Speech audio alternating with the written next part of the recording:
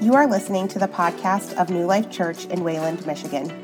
Our longing is to see 0 people in our community living unchanged by Jesus. We are a church navigating the messiness of life together in community. One of our core convictions is that everyone is welcome, no one is perfect, and anything is possible. I hope you know there is a place in the family for you here. For more information on gathering times and location, check out our website. But for now, I hope God speaks powerfully to you through this word. Hola, buenos dias, ¿cómo están ustedes? Wrong country. For those of you who don't know, a team of us just got back from Guatemala, actually really late last night, around 1:30. So, and full disclosure, I'm not feeling 100% at the moment. So if I do have to run off stage mid-service, that's why. That's way more information than you want from your pastor on a Sunday morning. In all seriousness, it is really good to be home, and I am really excited to be with family this morning. Before we jump into our teaching, into our sermon this morning, I want to take just a moment and wish you a sincere and genuine Happy Mother's Day. As my wife said just a few moments ago, we believe that motherhood and womanhood in general is a high and holy calling of God. And it's a beautiful, beautiful thing. And the women in my life and the women in our church are some of the most strong, resilient, spirit-filled people I know. And so we are grateful for you and we honor you. And at the same time, recognizing that there are people in our church who have lost their moms in the last year. There are people in our church who have lost kids in the last year. There are people in our church who are wrestling through years of infertility.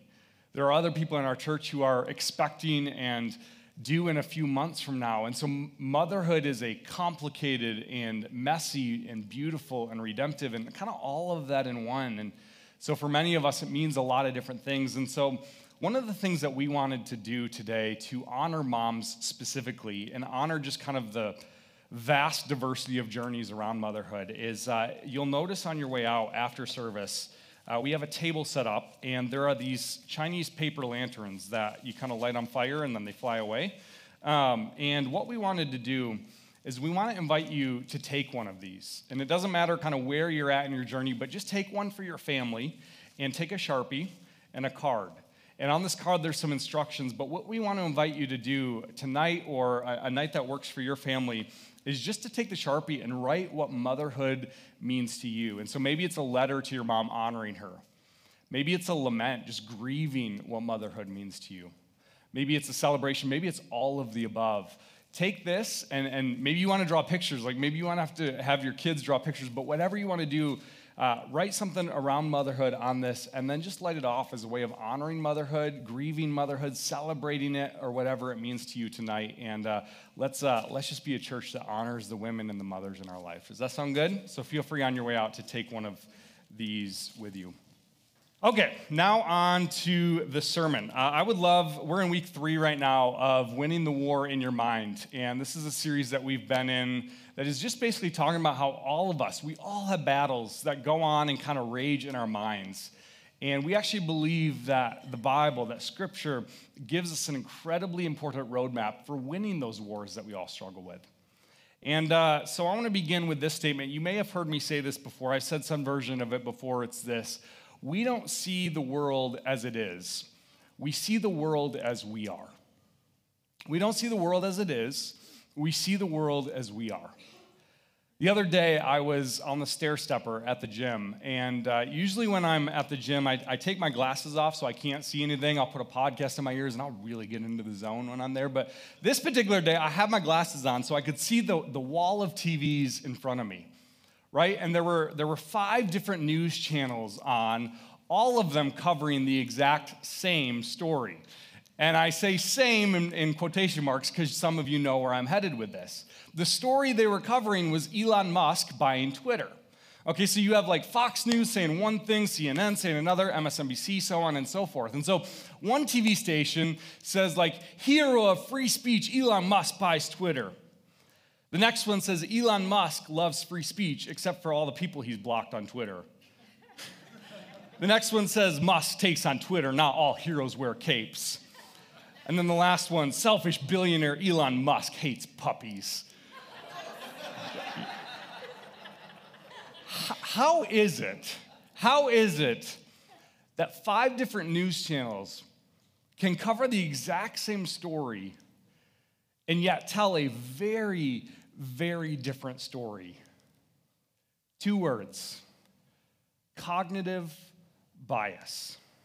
Cognitive bias. What this means, and psychologists have studied this for decades, is that every single one of us have stories that we tell ourselves. Stories that actually deviate from reality. Because we don't see the world as it is, we see the world as we are. See, cognitive bias is the frames through which we see the world. Every single one of us have a lens through which we see the world, and it's not always accurate. For a lot of us, it's built on the family of origin that we came from, the experiences that we've had in our lives. For many of us, it's the wounds and the traumas that we've experienced. The reality is every single one of us have a lens, a distorted lens through which we see the world. We all bring cognitive bias to the equation. There's this John F. Kennedy quote that I love that I think sums up this concept really, really well. This is what he says. He says, "For the great enemy of the truth is very often not the lie deliberate, contrived, and dishonest, but the myth, persistent, persuasive, unrealistic. We subject all facts to a prefabricated set of interpretations. We enjoy the comfort of opinion without the discomfort of thought." In other words, we don't see the world as it is. We see the world as we are. And the problem is it's really easy to see cognitive bias in other people, isn't it? It's really easy to see the cognitive bias that exists in other people. It's a lot more difficult. It's a lot more challenging to see it in ourselves. Cognitive bias impacts our lives every single day. It's how a boss can give 2 employees the exact same feedback as each other. And one of the employees takes that as helpful and constructive and goes away and becomes better because of it. And the other one says, "Oh, you want to talk feedback? I got some feedback for you, boss," right? And they get really defensive and they receive it a completely different way because every single one of us doesn't see the world as it is. We see the world as we are. We all bring stuff to the table. It's how 2 people can walk into the same church. And the first believes Christians are absolute hypocrites. And all churches care about is money, and they have a lens through which they see the church.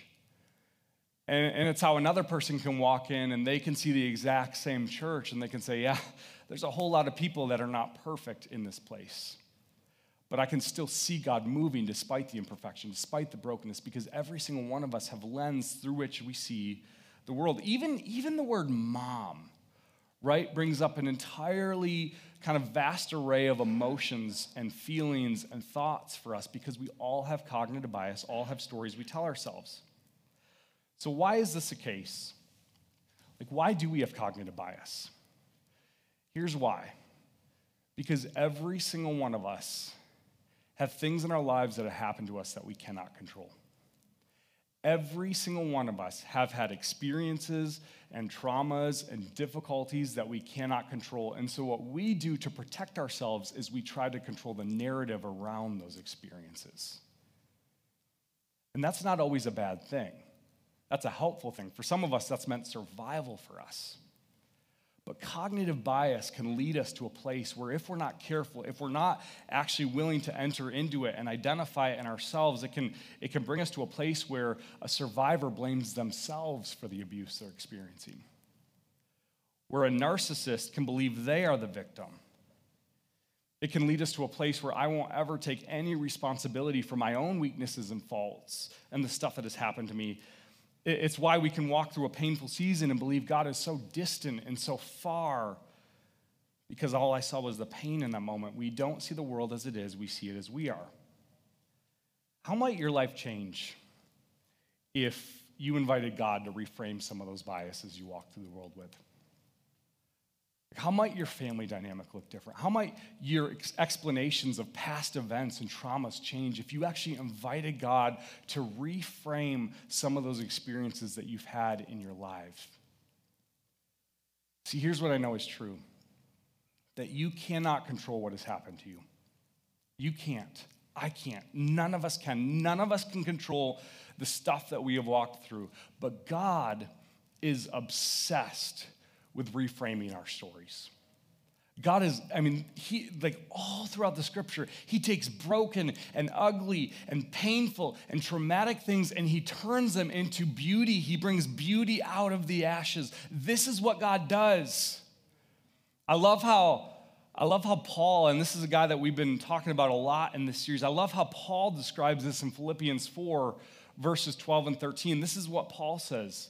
He says, I know how to be brought low, and I know how to abound in any and every circumstance. In other words, in all of these things that are out of my control, in every circumstance, no matter how outside of my grasp it might feel, this is what he says, I have learned the secret.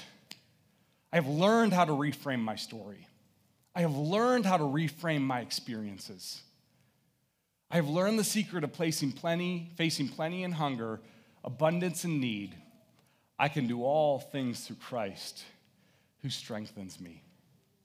This is actually one of the most famous verses in the Bible.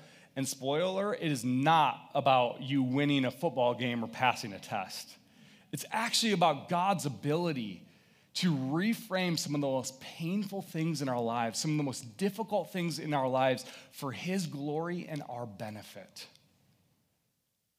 You see, when Paul wrote these words to the church in Philippi, his intention was to advance the gospel in Rome. He had a plan in mind to go advance the gospel in Rome. You know what his plan was?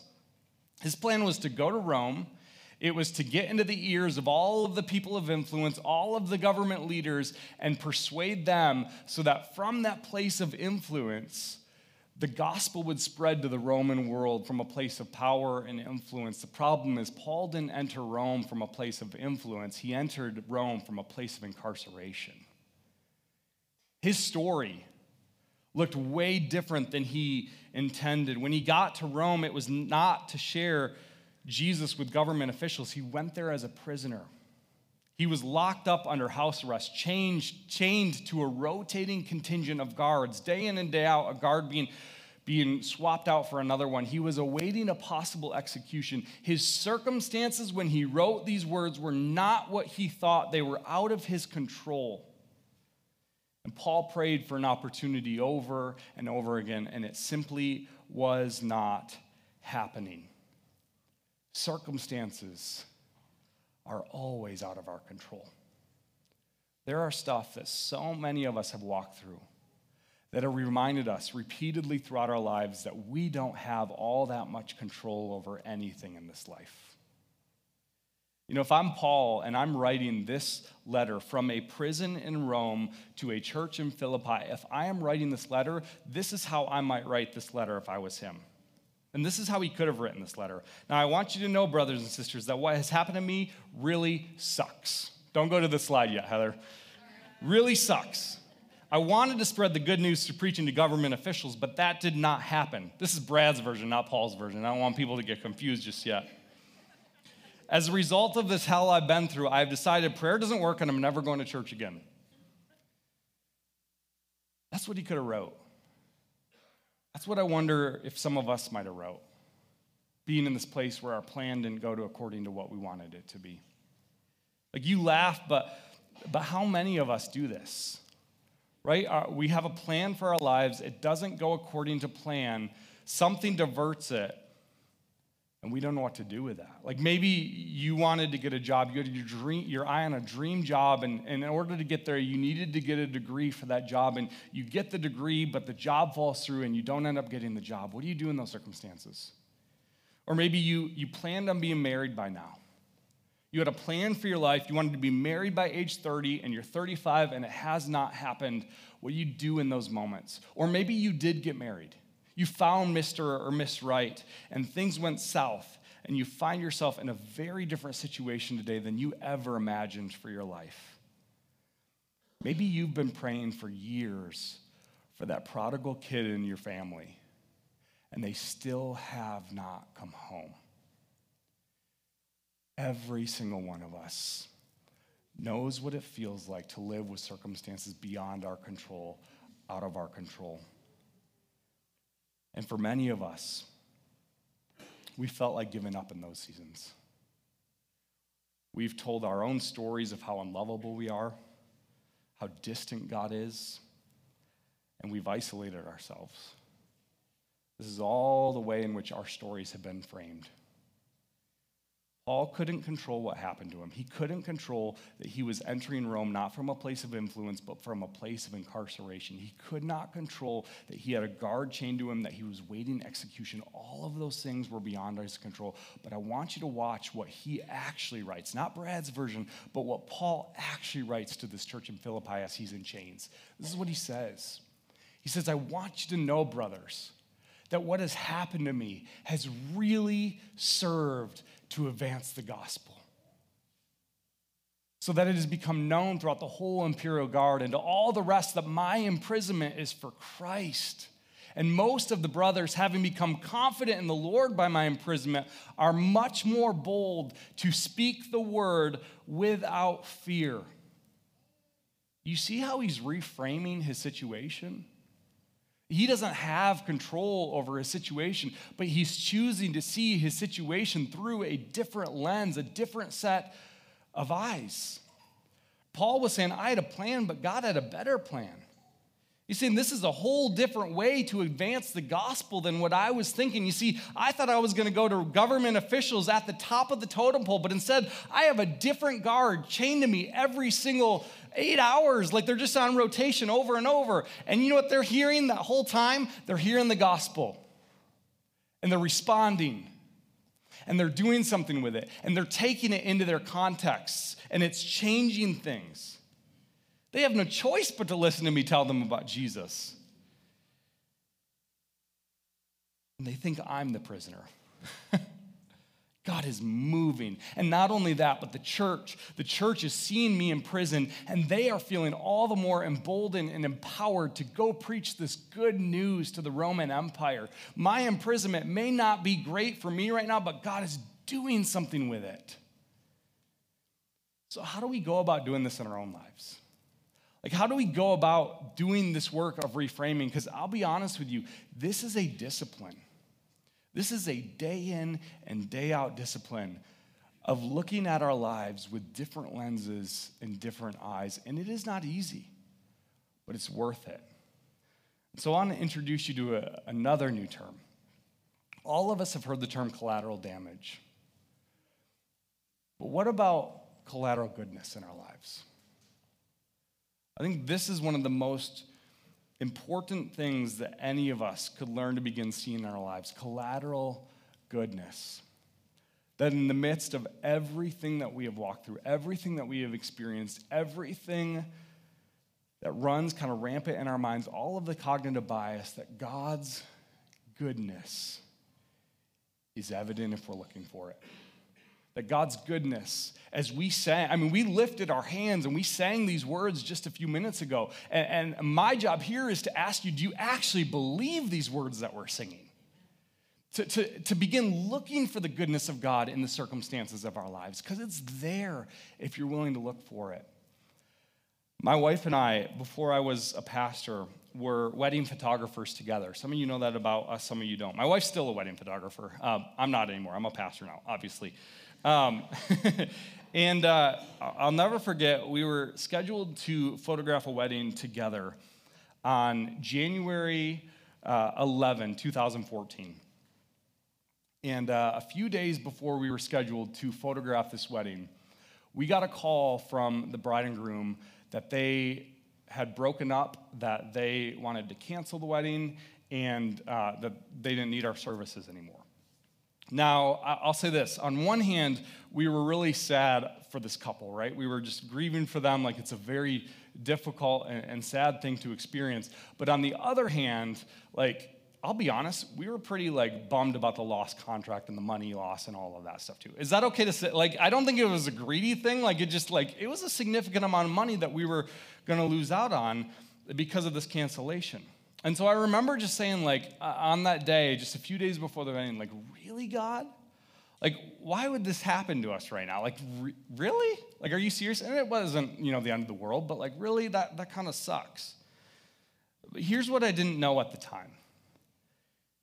Here's what I didn't know that week that the wedding got canceled. I didn't know that the day before that wedding, my grandfather was going to pass away. I didn't know that at the time. And I didn't know that it would be the first family member that was close that I would lose, and I wasn't ready for it.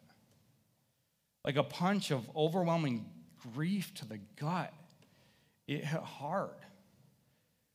And it wasn't until the day after that my grandfather passed away, on the day that we were supposed to go to Detroit, that we were supposed to shoot this wedding, that it hit me. There is no way I would be able to shoot a wedding on this day. No way. Like I am grieving. My head is reeling and spinning. You see, the wedding being canceled was a blessing in disguise. Like, even though it sucked in the moment, there was collateral goodness. Nothing about that situation, losing a grandfather, having a wedding canceled, nothing from a worldly set of eyes would see anything good out of that. But eyes that are willing to reframe, eyes that are willing to see the collateral goodness of God in the midst of that loss. Like, I was able to be more present with family that day, to grieve, to be with my grandma, to sing hymns as a family, to mourn, to rest. All of a sudden, that wedding getting canceled was reframed for me. Now, here's what I know. Not every situation that we walk through is that clear-cut. Right? That's a pretty easy way in which to see kind of a reframed perspective. Most of the stuff that we walk through is a lot more difficult to see that. A lot of the stuff I've walked through has been a lot more difficult to see the goodness of God in. But here's what I want to say to you. I promise you that if you begin looking for it in every area of your life, you'll start to see it. You'll start to see his goodness at work in even the most difficult situations. It's kind of like this. If I tell you not to think about elephants, like if I say, don't think about elephants, don't you dare think about elephants. Don't think about elephants. Don't think about elephants. Don't think about their trunks or the weird noise they make or don't think about the smell. Don't think about elephants. What are you thinking about? Elephants. I'm not comparing God to an elephant, but what I am saying is, like, that's what Paul is teaching us to do here. He's teaching us how to see the collateral goodness of God in every area of our life, no matter if we're brought low, no matter if we're brought high. Again, Philippians 4:12 and 13 says this, I know how to be brought low, and I know how to abound in any and every circumstance. I have learned the secret of facing plenty and hunger, abundance and need. I can do all things through Christ who strengthens me. He has learned how to find the collateral goodness of God in his life. Have you? Have you learned? Are you looking for the collateral goodness of God in your life? Are you looking for it? Are you looking for God moving and God working? Because that's the most powerful tool you have in reframing your story. Like if God can reframe a Roman execution device, the greatest symbol of shame in the Roman Empire, a cross, into a symbol of victory that people in this room are wearing around their necks today, who are you to think that he cannot reframe some things in your story? That's what he does. That's who he is. And so here's what I want to do is I just want to offer you a few kind of practical ways to begin doing this in your life. A few disciplines that if you're willing to put these into practice, I promise you they will begin to change the way you see your world. The first one is this, that we thank God for what he didn't do. That we thank God for what he didn't do. For me, that wedding getting canceled is the perfect example of that, right? God, I thank you for the fact that you did not allow me to go shoot that wedding that day, even if it was painful, even if it was difficult in that moment. Thank you, God. Thank you for what you didn't do. There's all kinds of areas. Thank you, God, for not allowing me to get that job. Thank you, God, for not allowing me to marry that person. By the way, like, this is funny, but the couple that broke up, this bride ended up getting married to the right guy a few years later, and Sam was able to shoot their wedding, and it was this beautiful celebration, and you better believe this bride was thanking God for what he didn't do, right? Like, we thank God for what he didn't do. That's a discipline, that's a practice that some of us need to get into. The second one here is this, that we discipline ourselves to look for God's goodness.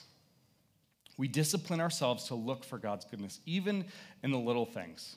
So I love my mom, who is here today, and she didn't know I was going to talk about her, but I'm going to tease her a little bit just for a minute here. So there's this kind of running joke that we tease my mom about, and Sam and I will tease my mom about it too, and it's this whole thing that anytime my mom finds a good parking spot, like at the grocery store, at a mall, anything, like if it's a close parking spot, she'll say, "Thank you, Lord," like anybody else. "Thank you, Lord." And here's the thing, like, does God really care about you getting a close parking spot? I don't know. Like, some of us, to be honest, need a further parking spot so we can walk more, right? Like, I don't know. Like, I don't know. So anytime my mom and I, or my wife and I now get a good parking spot, we'll say, "Thank you, Lord."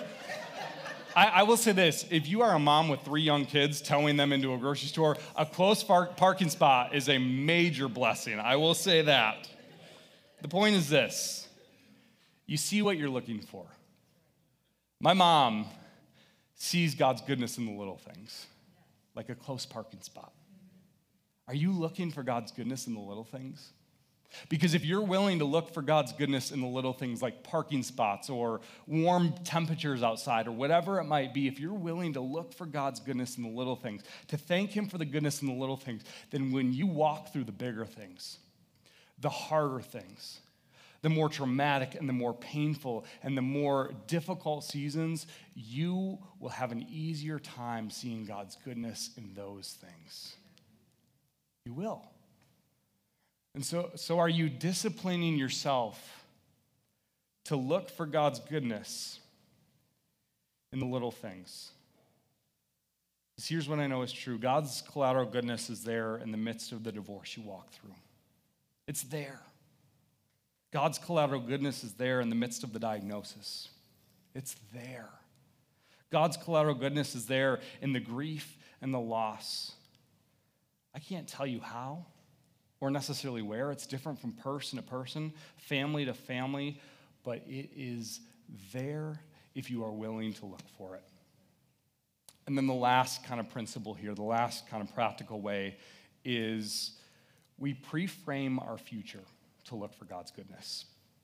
We pre-frame our future to look for God's goodness. And we pre-frame our future all the time. Like, how many of you maybe are driving into work, maybe it's a job you don't like, and you kind of already dread the day ahead before you ever even get to work? Nobody. Cool. I do sometimes. No, I'm just kidding. I love my job.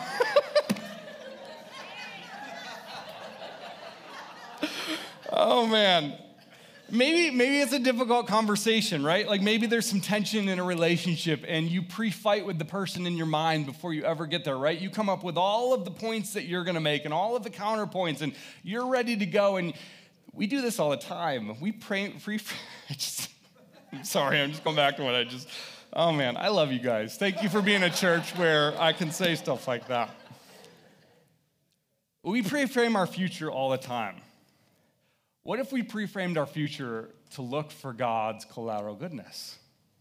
Like, what if we pre-framed our future in a way that says, God, like you're going into work, you say, God, thank you that I get to experience your strength when I feel weak, when I feel incapable, when I feel unable. God, you've equipped me to do everything you've called me to do today. Rather than a bad day, I'm going to look for your goodness all over it, no matter what the day brings. That's what it means to pre-frame the future.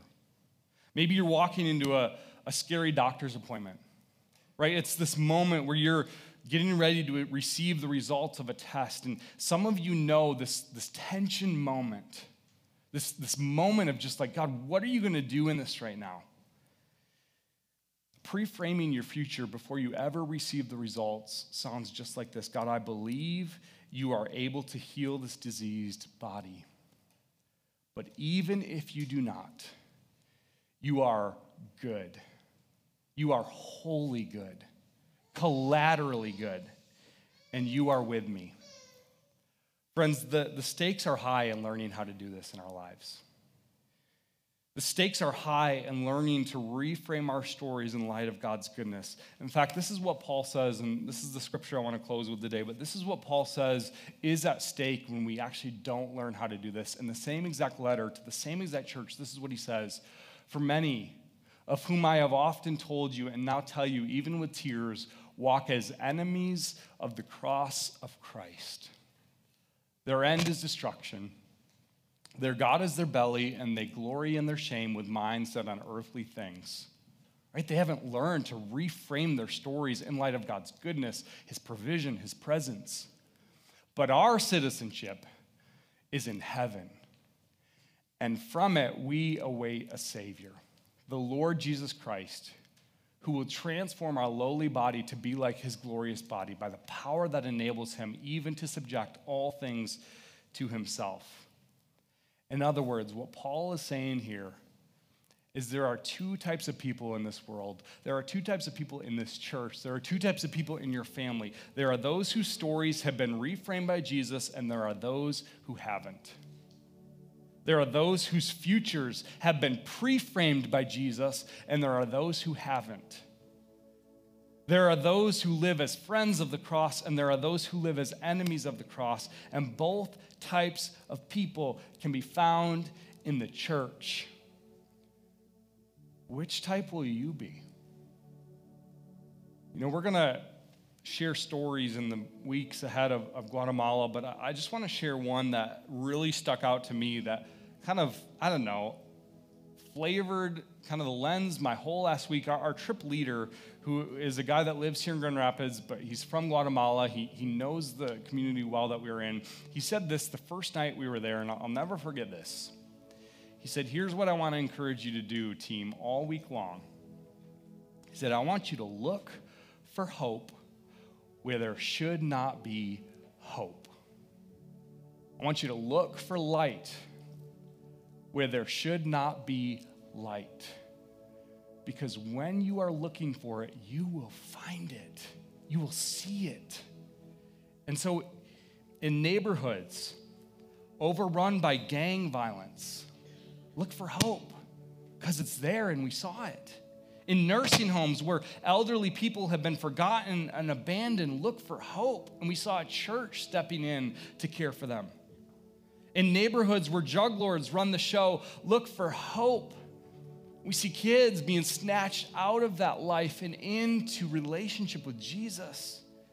In communities where government corruption is destroying people's lives, look for hope because it's there. And guess what?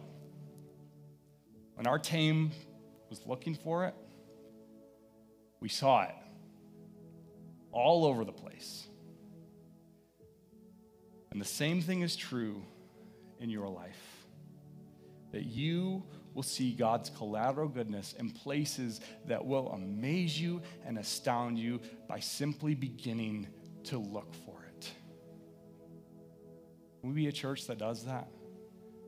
Can we be people whose stories are reframed and healed and rewritten because we are looking for God's goodness all over them? Let me offer a prayer, and then we're going to respond. And I want us to go all out in worship for our King this morning. Jesus, thank you for today. Thank you for this day that you have made. Thank you for the little things of today. Breath in our lungs. A sun in the sky. God, for moms who walk through today grieving, or women who walk through today grieving and desiring to be a mom, God, I pray that they experience your goodness, even as something as simple as a hug from someone in their church family this morning, God. God, your goodness is in our lives. We can't control this life, but we can control where we see you working. And so, God, I pray that you will reveal yourself to people in ways they have never seen you work this coming week.